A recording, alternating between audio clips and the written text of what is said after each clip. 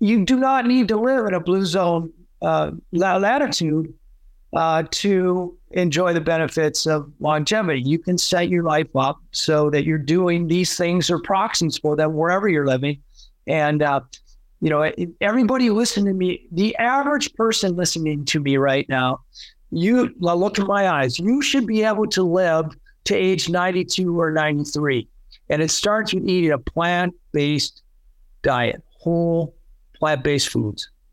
This week's podcast is sponsored by Vivo Barefoot shoes. We've been wearing them for 6 years and genuinely they are our favourite shoes, and that is all we wear beyond being barefoot. Yeah, they're really, really great. They have tons of different varieties. You get 15% off with the code HAPPYPAIR15. And if you don't like them, what do you do, Dave? You can send them back within 100 days. So if you're interested, vivobarefoot.com, and the code is HAPPYPAIR15. Welcome, Dave and Steve here, and we are delighted to have you aboard. Today we've got a really special episode with you.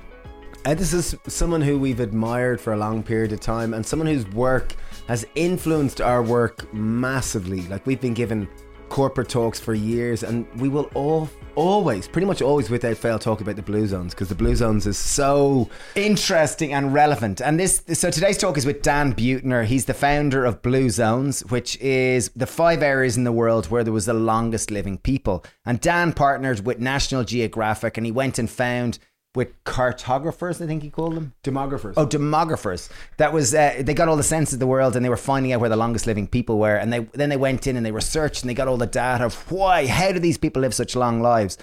And that was one part of his research. And then he went off and did the blue zones of happiness, trying to understand where were the happiest people in the planet and how were their lifestyle factors. So fascinating bodies of work. He's also an incredible man that also has 3 Guinness World Records for ultra endurance cycling. Written lots of #1 New York Times best-selling books. An all-round super cool, inspiring human. And one of the main messages that I got was the importance of environmental design. Yeah, and that sounds kind of crazy, but he said it's not about willpower, it's not about motivation. We are all products of our environment. And he said with a lot of the longest living people, they simply are because their environment, the healthy choices, these choices. So that was fascinating anyway. Anyway, we don't want to tell too much more about it. It was a fabulous conversation. Dan is such an inspiring man. Thank you again for all the feedback you've been giving us on social media. And please, this is part of our series on community and how to build resilient communities, because this is something that in this day and age, community, even in the blue zones, community is one of the most important factors for longevity, for happiness and a sense of belonging. Yes, genuinely. So buckle up. Here we go. Dan Buettner. Woohoo! Enjoy and let us know what you think.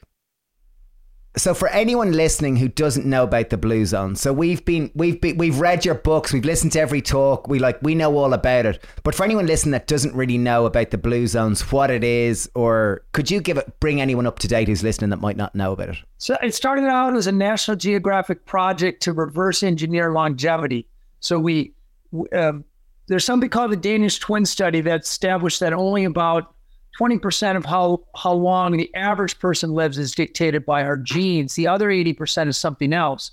So our way of finding out what that other 80% was to hire demographers. These are people who are good at measuring populations and different characteristics of population. But we're specifically interested in finding the statistically longest lived areas in the world. And this was a huge job. It took us about 2.5 years to go through all the world's census data for the last 100 years and to pinpoint these areas.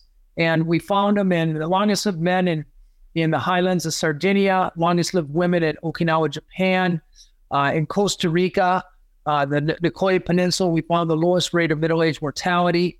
An island in Greece called Ikaria, we found 10,000 people who are living about 8 years longer than Americans are, with a fractional rate of heart disease, and about 1/10 the rate of dementia, which is really interesting. So they're living a long time and staying sharp until the very end.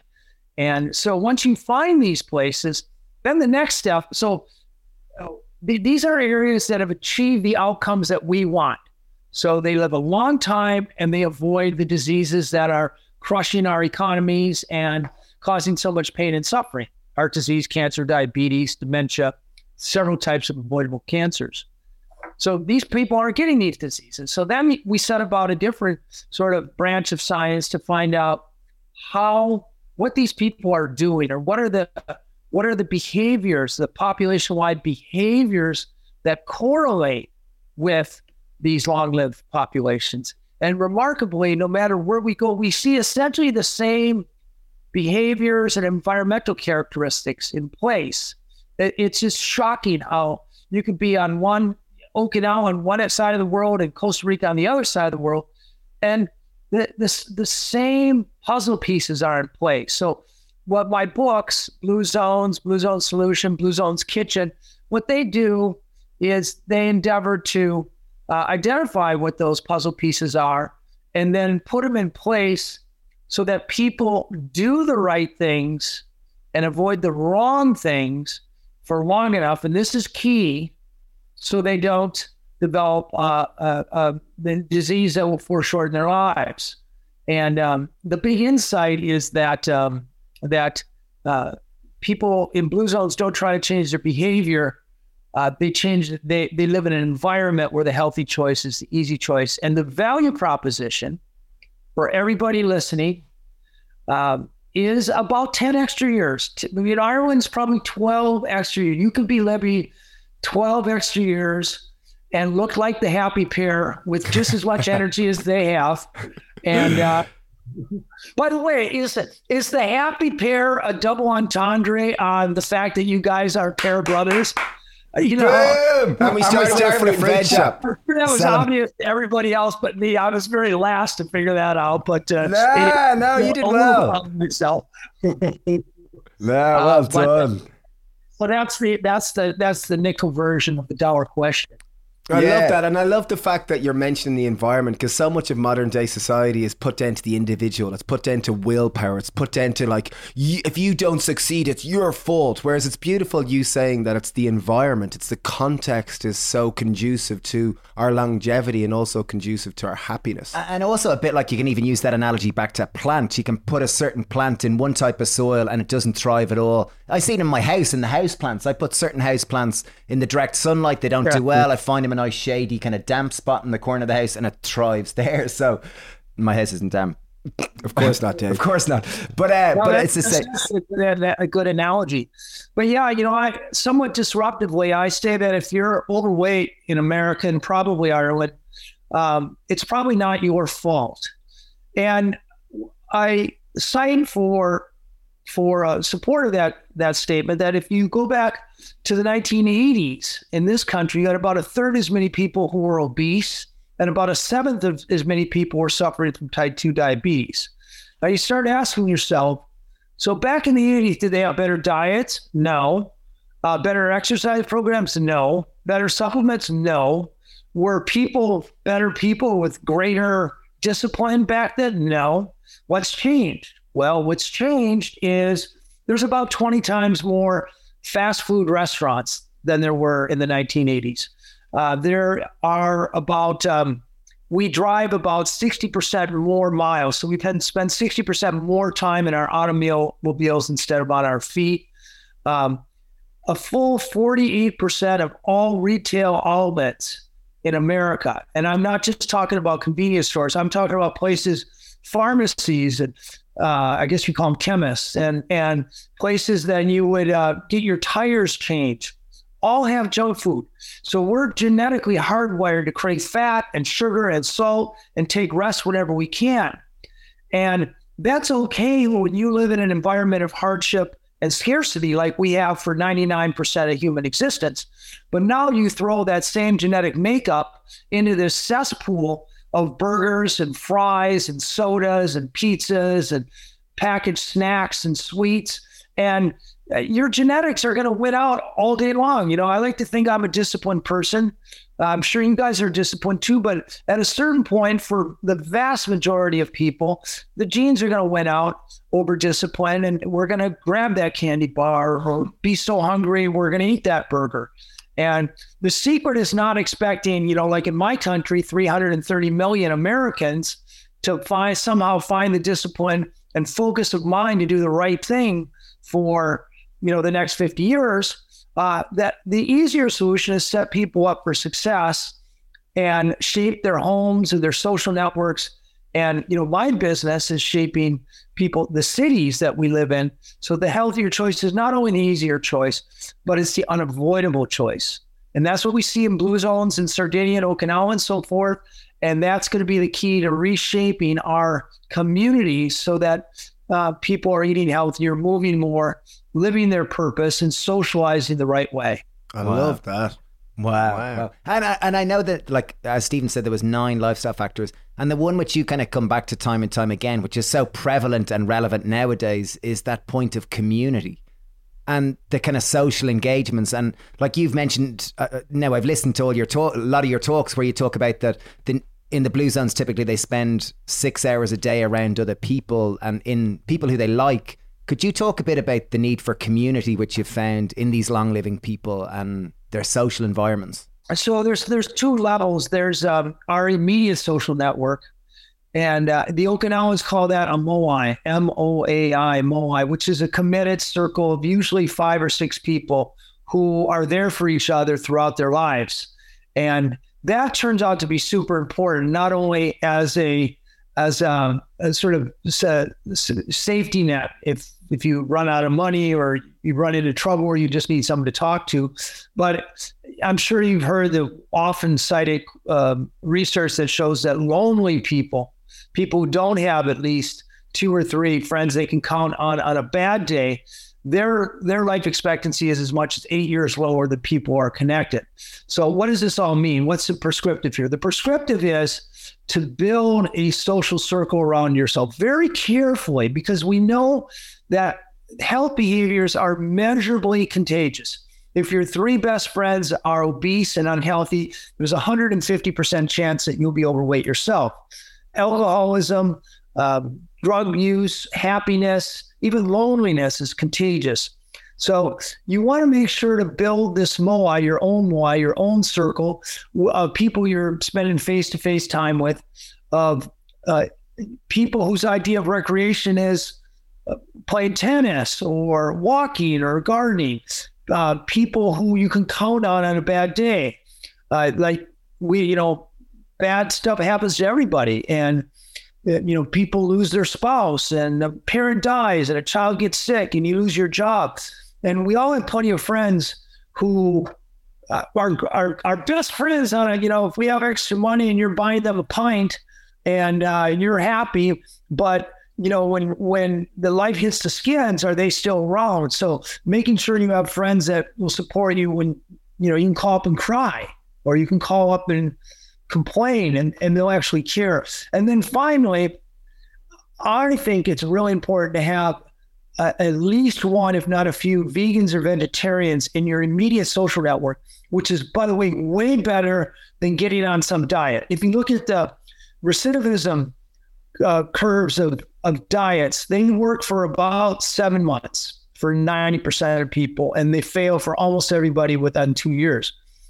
But if you make friends with the happy pair, every time they come over to your house, they're going to make sure you're cooking for some plant-based food for them. When you go to their house, they're going to cook some delicious stuff from one of their happy pair cookbooks. You're going to be introduced to this healthy food. It's not ramrodded down your throat, or you don't have to do it out of guilt, or I'm going to say the environment. You're going to do it because it tastes good. And whenever you go out to eat with the happy pair, you can bet it's going to be at a restaurant that's going to have some delicious plant-based food. You don't have to think about it. All you have to do is be friends with the happy pair, and you're naturally going to up your vegetable consumption. So that's super important. I know that was a long answer to a simple question. No, that was very detailed, and I really appreciate it. And in terms of, I've heard before mention the importance of loose social interactions as well. Like, it's obviously community, there's many different facets of it, but often, community is seen as our close group of friends, but often the importance of a sense of belonging to the wider community, the sense of saying hello to the person who walked by, the sense of saying hello to someone who make your coffee, that this is equally important to our sense of longevity too. Did you find that in the Blue Zones? What's that? Did you find that in the Blue Zones? That well, kind of absolutely. What you find, it makes a huge point. There's a famous TED talk on that, but this is largely a function of environment. If you live in some soulless suburb where the only way to get to your coffee shop or a store is to get in your car, which is usually in your garage, and drive there, as opposed to, my neighborhood, it's laced with sidewalks. In fact, this morning I biked with a friend to our local coffee shop. I bumped into 3 or 4 people and who I kind of know and said hello, or they know me. And I didn't have to plan for it. I didn't have to, put it on my Outlook calendar, make 4 new connections this week. I just went to coffee. So it's so important. A lot of people, they probably feel stuck in their homes. But, I wrote this book, Blue Zones of Happiness, and a cover story for National Geographic on the topic. And we found that when it comes to happiness, which is just another facet of health, that the most powerful thing you can do to increase your happiness is, if you're unhappy, is move to a happier place. And the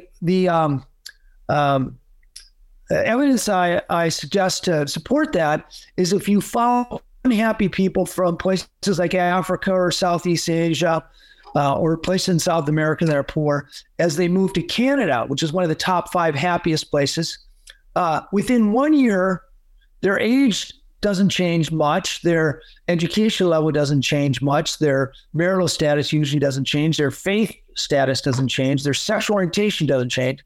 But within 1 year, they're reporting the happiness level of their adoptive home. So they're all of a sudden the top 10 or top 5 happiest people in the world. And sometimes this means a doubling of their happiness. They did nothing but move.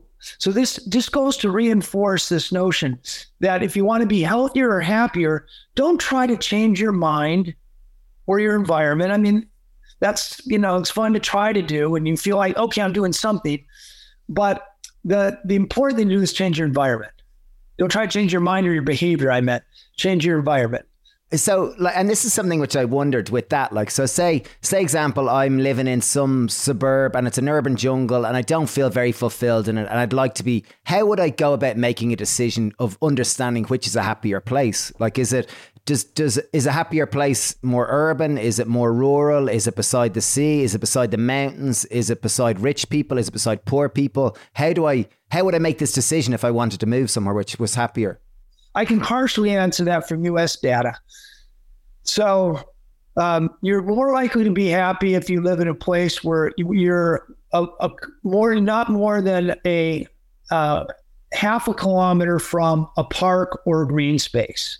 You're more likely to be happy if a neighborhood has sidewalks, it has a healthy food environment.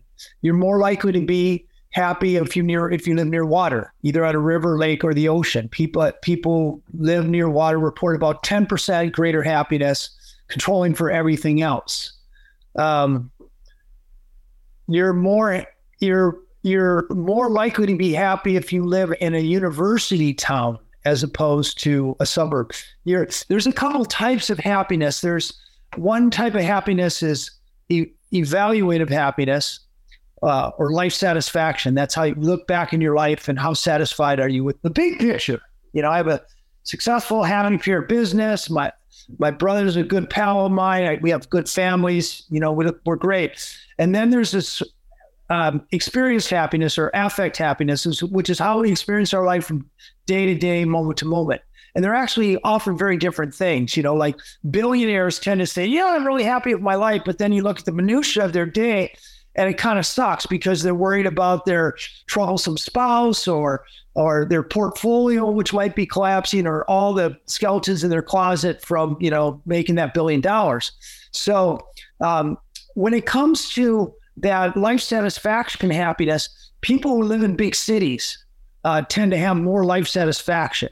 But people who live in rural agricultural communities, they tend to have better day-to-day, moment-to-moment experiences. So it kind of depends what kind of happiness you want. Very good, because I remember listening to you talk about Cartago in Costa Rica. So when we started the Happy Pears, a vegetable shop, we used to go to the fruit market every morning at 4:30 a.m.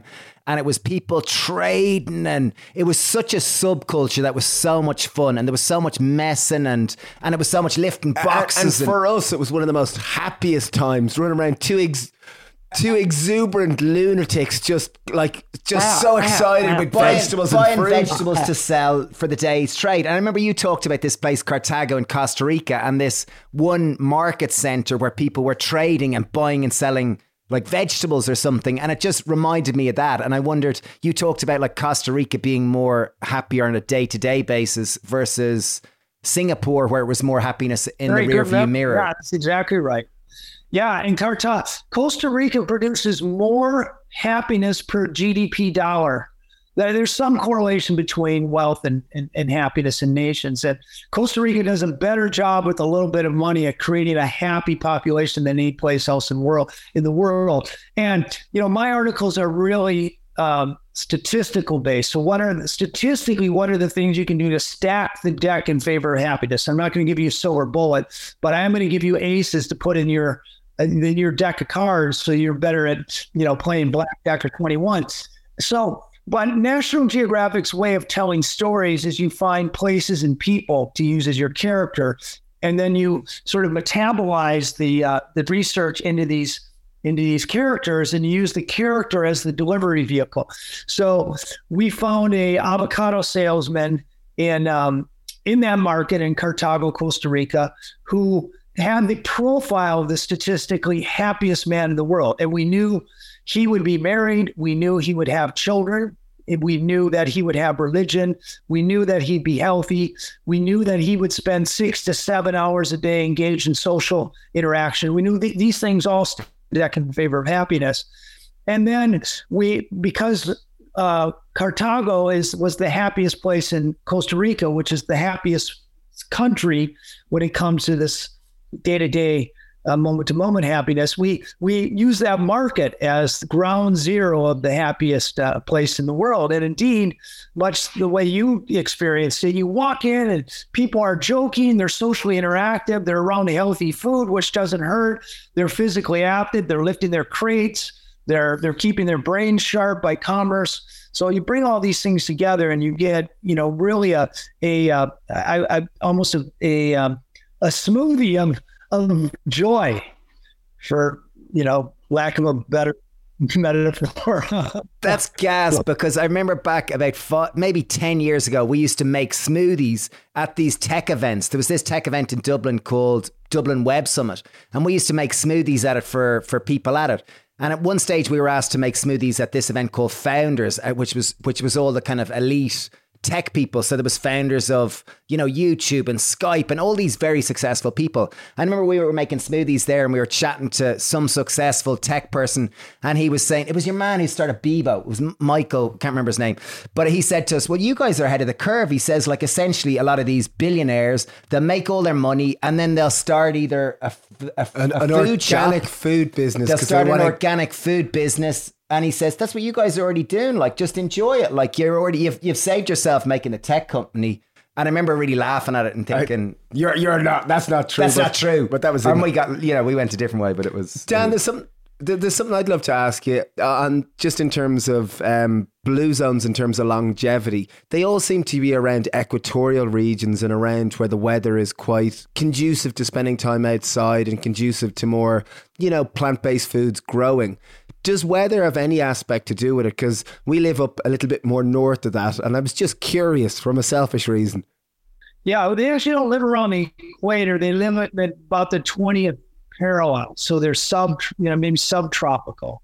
And people live around the equator. They often, partially, I think mostly because of climate, they're shorter lives because of infectious diseases like malaria and cholera and even just diarrhea. But these places seem to live far enough north that they can have a pretty healthy environment, but also have 3 growing seasons a year. So they can have a garden year round. Having a garden is really important longevity, I would say, insight, because it nudges you out into to move for an hour or two every day. It's typically range of motion. It immeasurably lowers stress hormones. And you emerge from the activity with vegetables that you're going to eat, presumably, because, you grew them. And so that's really important. Also, the most important source of vitamin D is in the sun, just 20 minutes in quality sunshine, which you guys only get from June through August because you're so far north. But in blue zones, you have quality sun 12 months a year. And just exposing your arms and your legs with short pants for 20 minutes, you get more vitamin D than you would like drinking a gallon of milk. And vitamin D is really important because it combines with calcium to help keep your bones strong through life. And broken bones and falls are one of the top 5 killers of older people. So, so it's a sum of lots of subtle things that come with living at the 20th parallel or subtropical that favors them. That said, you do not need to live in a blue zone latitude to enjoy the benefits of longevity. You can set your life up so that you're doing these things or proxies for them wherever you're living. And, everybody listening to me, the average person listening to me right now, look in my eyes, you should be able to live to age 92 or 93. And it starts with eating a plant-based diet, whole plant-based foods. Beautiful. I like that, Dad. I like that. Look into my eyes. I love it. That's great fun. Really genuinely is. Yeah, mesmerizing. Okay, I'd love to move on to now the environmental aspect, because I know your recent work over the last 10 years has been on Blue Zones Project, which has been about trying to apply the principles which you've learned in these environments. And as you said, it's about if we can put ourselves in the right environment, we're going to make the healthy choice. So could you give a quick intro about what Blue Zones Project is, how you've gone about it, and some of the successes of it? So the key idea, once again, is if you want a population to be healthier, you're never going to convince a city of 1 million people to agree on what's a healthy diet or to get them out and exercise every day or any of that. So rather than try to change people's mind, we optimize their environment. So the 4 pillars of Blue Zones, if you boil them all down, boil those 9 down even farther, we essentially set out to nudge people to move more, to eat less overall, and within that less, they're eating more whole food, plant-based, whole plants, essentially. We want them to socialize more with the right people, and we want them to, know their sense of purpose and live out their sense of purpose.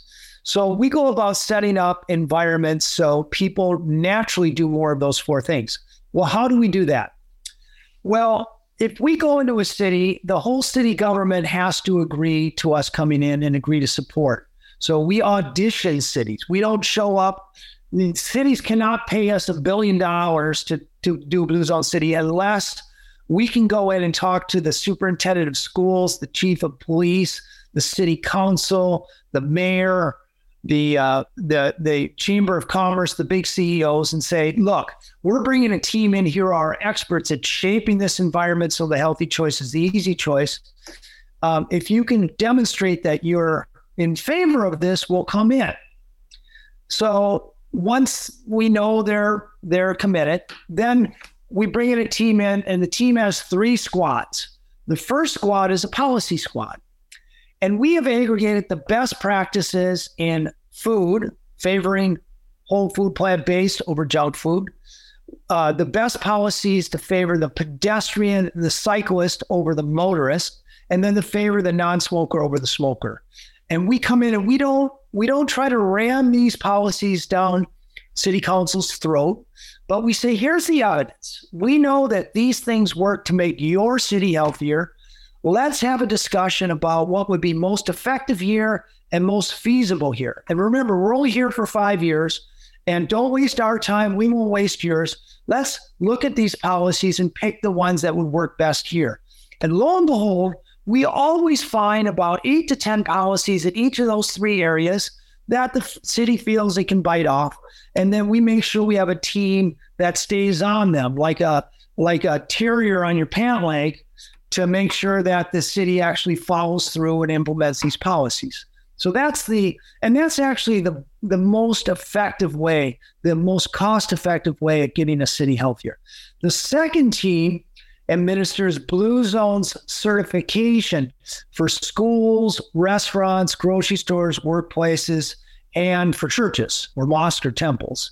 And any one of those places, so we'll have a team that will visit all of them and will give free consulting on how to make your environment healthier, changing the designs and the policies of schools, for example, In schools, we would ask them to have no eating in classrooms and hallways. In restaurants, we would ask them to change the default. Don't automatically put bread and butter on the table, but if people ask for it, give it. Don't automatically fill people's sodas, a glass of soda, but if they ask for it, they can get it, etc. And if these places comply and they do so for 6 months, we give them Blue Zone's approval, Blue Zone certification. And then the third team, over 5 years, will reach 15% of the adult population to sign up Blue Zone's ambassadors. And Blue Zone's ambassadors, they agree to go into their homes, and we give them a checklist on how to optimize their homes so they're eating less and moving more. We're talking about those moais. We actually spend an evening with sometimes 500 people at a time and help them create their own moai. 5 people, 5 committed friends. They're often strangers at the beginning, but for 10 weeks, they're going to walk together or they're going to eat Blue Zone's potlucks to dip. That's sort of, they get together and they each bring a dish. I don't know if you have the term potluck. Potluck, yeah. I think most people have heard it from TV shows or whatever. Okay. So we essentially organize them around a healthy eating or moving activity for 10 weeks. And we find that about 70% of those moais stay together. And friends are long-term interventions, and they work much better than diets and getting people healthier. And then finally, we give people a purpose workshop. So many people living in middle America, they're working 55 hours a week. They're tired. They're raising kids. They're spending an hour a day in their cars, and they never really have the opportunity to look inside of themselves and see, well, what am I good at? What do I like to do? And what would be an outlet for my gifts? And we have a really cool process and we give it for free in our cities. So even the poorest people can come, and we'll help them identify their sense of purpose. And many times that is a huge life-changing epiphany. Maybe they won't quit their job, but we get a lot of people who we can immediately point to a volunteer opportunity, or at the very least, help them start doing a hobby that exercises that purpose muscle. And we know that people who have a strong sense of purpose and live that purpose live about 7 years longer than people who are rudderless in life, and they have lower healthcare costs. So it's policy, places, and then people, and we orchestrate this perfect storm over a 5-year period. And we've seen cities' obesity rate drop by as much as 15%. Smoking rate goes down. People report higher levels of happiness or life satisfaction, higher levels of physical activity, higher levels of fruits and vegetable consumption. And in one of our cities recently, Fort Worth, Texas, 1 million people, they reported that we're saving their city $250 million a year in projected healthcare costs. So, we know this approach is working. It goes counter to the way the economics of healthcare works in this country, because in America, people get rich off of sick people. They don't get rich off of healthy people.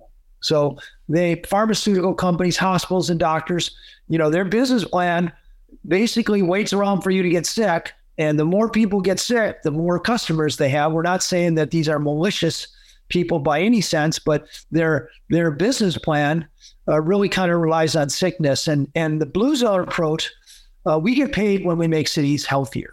And it's a very different way of approaching it. And it's been an uphill battle, but it's working. It's incredible. Really sounds phenomenal. Genuinely in every sense. I love the sense of this, the simplicity in how you described to help someone find their sense of purpose. What are your gifts? What do you like to do? Go do it, like in essence, which is so simple, but it's something that I guess even through the institution of education that I went through, when I came out at the end of it, I wasn't sure what I was interested in. I didn't really know that I was that interested in food. I left kind of feeling confused. And I'm sure to many people listening, it can be hard in modern day society to know what's your sense of purpose, what's your gifts, and how do you go about sharing that. So are there any tools that you'd have for anyone listening, or any few little tips for anyone listening, how they could, connect in with that sense of their gift and how they would start to live it more? Well, I'll show you something. It happens to be right here. Actually, I'll show you something. I know this is unusual to do in a podcast. It's hard to show up very well, but this is a deck of cards. We actually use these. There's a guy named Richard Leider, Lider, who's written several books on purpose. And these cards, I don't know, can you see these? Yeah, creating trust. Researching things. This is great fun, Dan. I'm enjoying this. Yeah. Discovering resources. Instructing people. Social. Yeah. So there's 52 of them like this, and we take people through this deck, and we have them just look at each of these cards and think to themselves, would I like doing that? Am I good at doing that? And does it line up with my values? So they sort these cards on those three areas and progressively take out cards that don't fall, that don't satisfy all three of those criteria. And at the end, you usually end up with one or two cards that sum you up. Like it might be, I like to take care of people, or I am good at resolving conflict, or I'm good with the first idea. And just the epiphany of knowing, oh, that thing lines up with what I'm good at, what I like to do, my values. Now I know where to go with either my free time or my professional life on what I should be doing to live out my purpose. And so we've seen people quit their jobs. We've seen people really embrace different charities, really like hurl their lives at them. And people get healthier and get happier. What's the guy's name again who wrote the card? Richard Leider, Lieder. He wrote a number of books, and I know he sells these cards. They're great tools. They're not all that expensive. They're called, even though I'm a Blue Zone guy, I still have to put it. It's called Journey of Discovery Calling Cards and the Adventure. That's great. Cool. That's okay, great. Can I ask a question, Dan? So we live in a little town called Greystones, and we secretly, well, maybe it's not so secret now, but we'd love to kind of help, as a sense of life purpose, to create Greystones to be similar to a Blue Zone, to where, we create an environment where the healthy choice is the easy choice, and where people can kind of live long, healthy, happy lives. And obviously listening to you there were 4 basic principles that you said. And number 1 was to create an environment where movement is more conducive, where instead of cars, it's more pedestrian and more cycle lanes. That was one. Policy was another one. So that means talking to the local government and talking to the councils and involving yourself with that, which is quite difficult unless you've got an organization, I imagine. And then another one was the people going out and giving certification, which is going to businesses and going, hey, well done, you guys are eating healthy or supporting healthy lifestyles. And then the other one was people, which was going empowering people, 15% of the adult population, you said, if they can become ambassadors or something, or that type of thing. Was that it? Yeah, Blue Zone ambassador. There's a bit of a tipping point. See, if you have 15% of people doing it because they talk to their friends and their neighbors, you create this awareness in the entire population. If you can just get to 15%, that's why it's not realistic in a city of 1 million to get 1 million ambassadors, but it's realistic to get 150,000. And then everybody knows about it. We actually measure, and we usually get about 80% name recognition. And that's important because when you go want to certify a restaurant or a grocery store, you have to have a value proposition for the restaurateur. And if nobody's heard of Blue Zones, you don't get very far with it. But if everybody's talking about Blue Zones because it's ubiquitous and comprehensive, then that certification means something, and it gives the employer, the restaurant owner, the superintendent of schools, a reason to work for it. So it's, I find there's been so many of these efforts, these hard, healthy cities or vitality cities, they've all failed. And I find unless you really have a full-time staff of professionals who are trained at a 5-year time horizon, you can almost always get people to jump on the bandwagon for the first few months, but it always runs out of gas. Unless there's a sustained commitment from the city. And by the way, because you pay people a competitive salary and you got to give them an office and retirement, et cetera, you have to raise a good bit of money to make these things work. But I'll tell you what, when they work, they're magic. Yeah. What are some of the, so you've had Fort Worth, there's a few other ones I can't really remember the name. There's one in Minnesota, I think, wasn't there? Minneapolis. First one, Albert Lee, Minnesota, Los Angeles, beach cities. The whole, I was just there a week and a half ago, the whole island of Hawaii, Wow. the whole island of Maui, several communities within Oahu, Naples, Florida is another big one, Erie, Pennsylvania, Klamath Falls, Oregon. We've done 54 of them so far, 15 cities in Iowa. So yeah, it's taken off. I mean, we've hit, like most things, we hit the pause button during the pandemic here because people have shifted their focus from chronic disease to, infectious disease, i.e. the coronavirus. But now they're coming back. They're coming back because, even though in this country, 500,000 people are dying because of the coronavirus virus, about 6 million people will die this year because of avoidable diseases, largely because of the way they're eating. So, and their lack of movement. So, it's a much bigger problem than the pandemic is. At least statistically, right now, we don't know what the pandemic could grow into. But we need to get our focus back on what's really killing people in both of our countries and bankrupting our economies. Here. I love it. There's one other thing you talk about in town in your Blue Zones projects, which is life radius. And that's like, could you talk a little bit about that in terms of the, like, where we live in terms of our cities and communities? Yeah. So there's some research that shows that most people spend about 80% of their life within 8 kilometers or 5 miles of their home and workplace. So when we go into a community, we're usually focused on increments of 5-mile radius of in a community. Yes. So, I mean, if it's a huge place like Fort Worth, we might have 3 life radiuses, but most cities are encompassed by 1 life radius or 8 kilometers across. And so that's the geography in which we do the policy, people, and places, 3-pronged approach at changing the environment. Amazing. Okay, I've got 2 final questions for you. One is, in yourself personally, what are any changes? Like all this research, you've had decades of Blue Zones, of just incredible experiences. How has all this learnings of living with the longest people, the happiest people, researching them, how has it affected your own personal life? Well, I was a big meat eater before I started this, and now I'm 99.5% plant-based. I'm a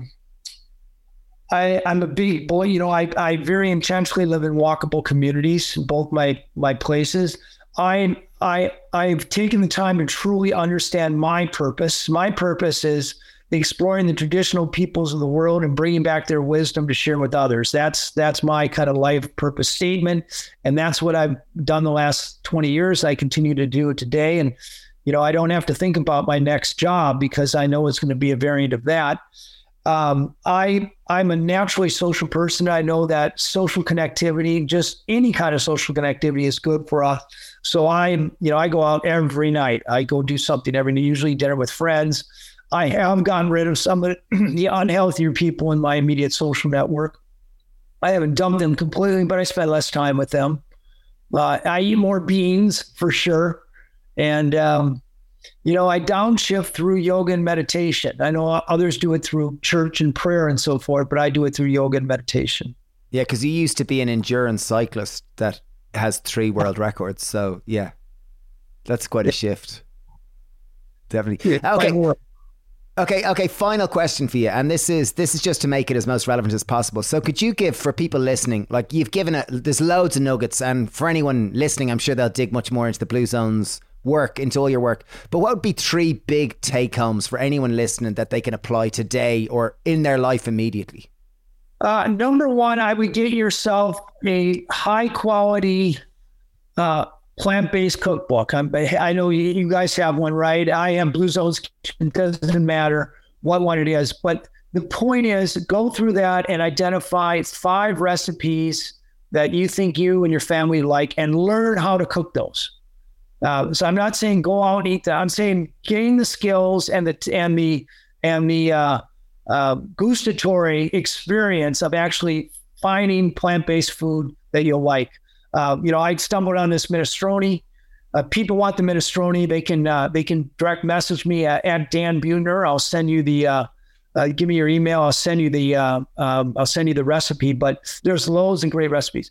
Number 2, I would take stock in your social circle. I would sit down and I'd write out the 5 people you spend the most time with.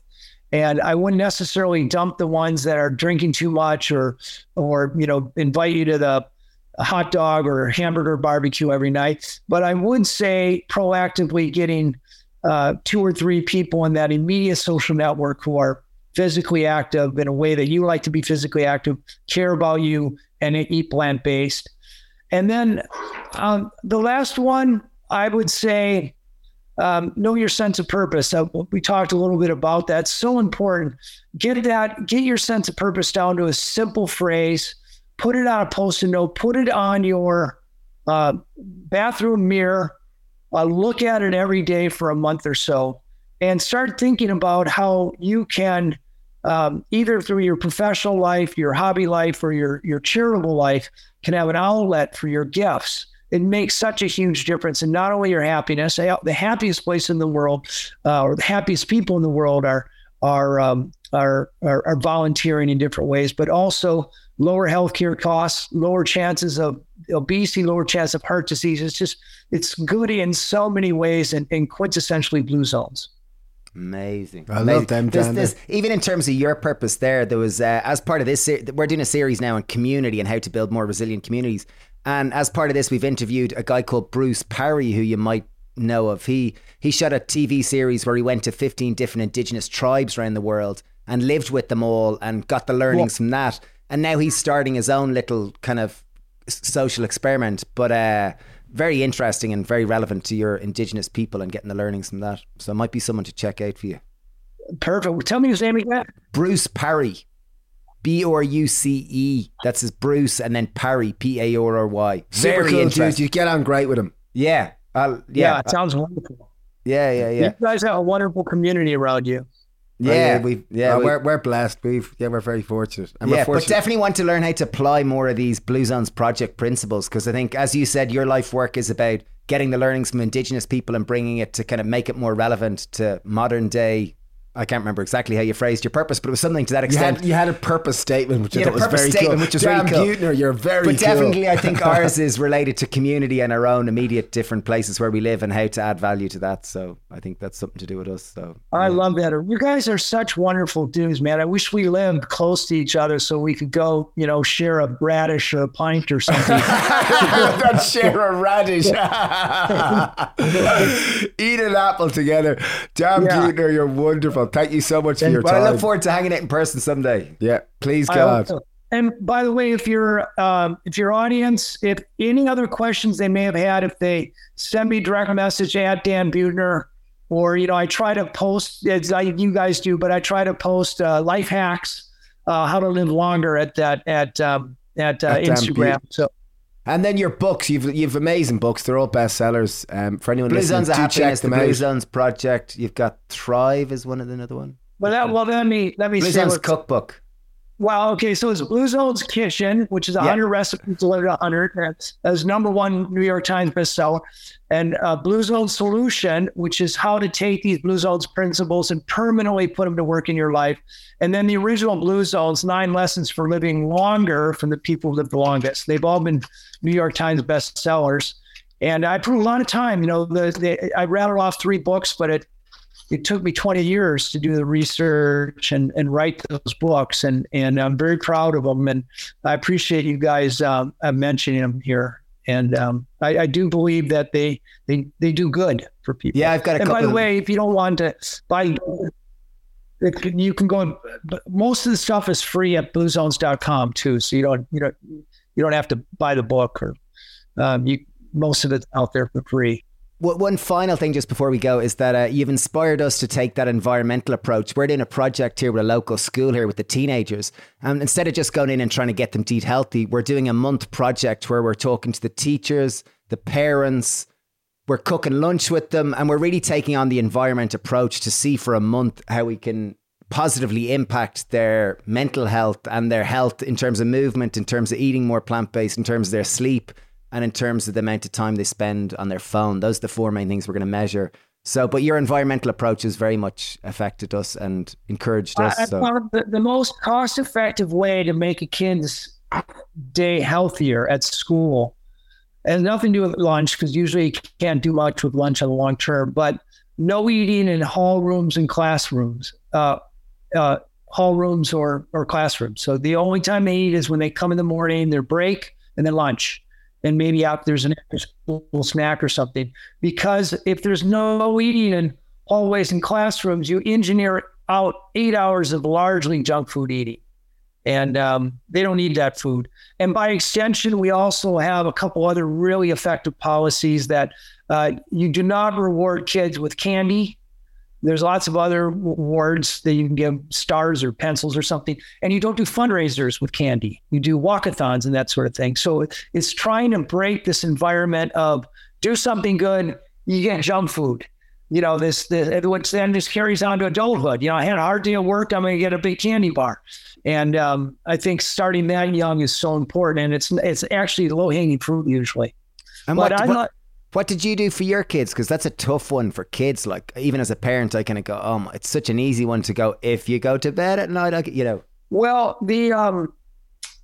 so in general, I never bring junk food at home. We'll go out, and my kids, my kids aren't vegetarian, but they'll, once a week, we'll go get ice cream, or once a week we'll go get pizza or something like that.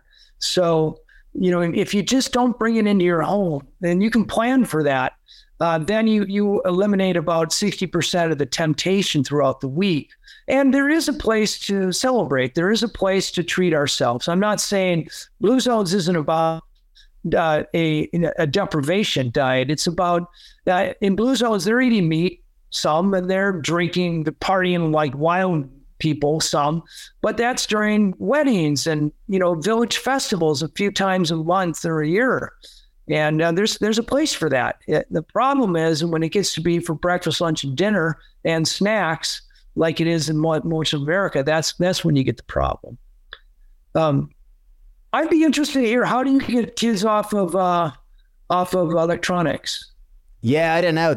I guess we're embarking on that one, and we're going to start by measuring it and just get them to fill in something every week over the course of the program. Their screen time, even simple thing like choosing their phone isn't allowed in the bedroom. That's one simple thing that we're going to try. It's minimizing it, certainly not eliminating it. I once went to a dinner party where at the door they gave us what they called cell phone condoms. So it kind of looked like a sock, and we had to put all of our phones in this cell phone condom, and we could use them at the table. We had a dinner where we actually communicated face to face without Instagram or Twitter intervening, and it was really quite pleasant. I thought it was clever. Yes, I like that.